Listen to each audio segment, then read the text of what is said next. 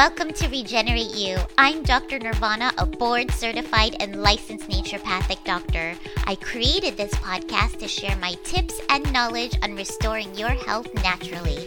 It's exciting to share my unique approach with you to regenerating your body from the inside out. So get ready to receive practical and effective approaches for living your best life possible in under 15 minutes. Hello everyone, welcome to Regenerate You. I'm Dr. Nirvana. On today's episode, I want to review several key notes about your period and clear up any confusion when it comes to period basics.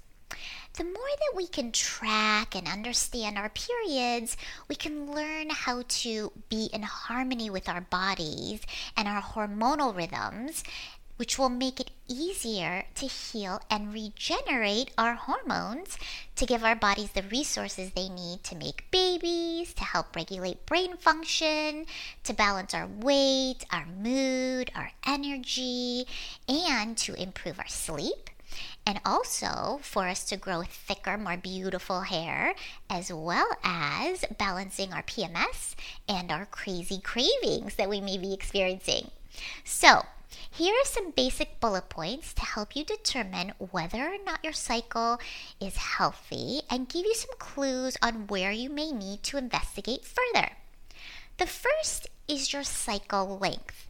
An ideal cycle should be anywhere from about 27-ish to 30 days. If longer, it could indicate a condition like PCOS or that you're not ovulating. If it's shorter, it could mean ovulation is happening too early in the cycle. The second is cycle phases. Each monthly cycle has 4 phases, or what I like to refer to as hormone variations, all of which are key for fertility, hormone balance, and overall health. So let's start with the first phase, which is period length. Your period should ideally last 4 to 7 days. If it's 1 to 2 days only, this could mean you have low estrogen or low thyroid function. If it's longer and heavier, this could be a sign of estrogen dominance, like in fibroids or endometriosis, and thyroid imbalances can also lead to heavy cycles. A lot of people don't know that.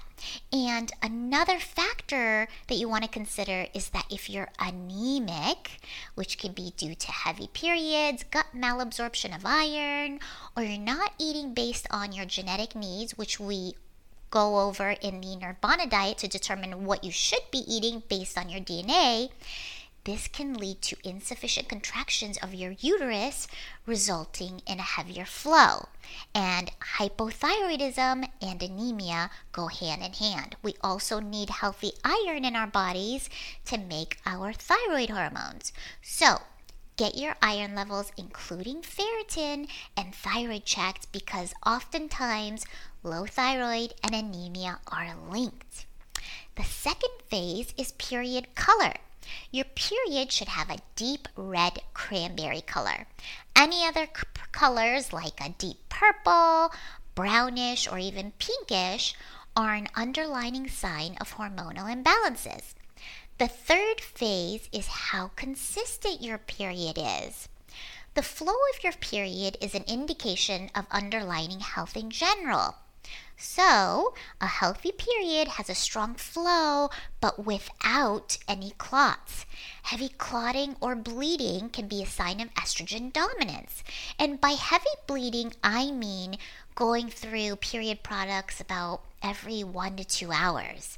And if you're considering getting pregnant, both too light or too heavy periods can also interfere with implantation and nourishing the embryo as well. The fourth period phase is all about symptoms. Light cramping is normal, but anything causing you to reach for ibuprofen or keeping you from doing normal day-to-day activities isn't. So, a lot of cramping could be related to estrogen dominance, endometriosis, fibroids, or ovarian cysts. And pain and bleeding outside of your period is never normal. If you have to take pain meds for your cramps or experience bleeding throughout your cycle, I very much encourage you to get a physical exam by your gynecologist.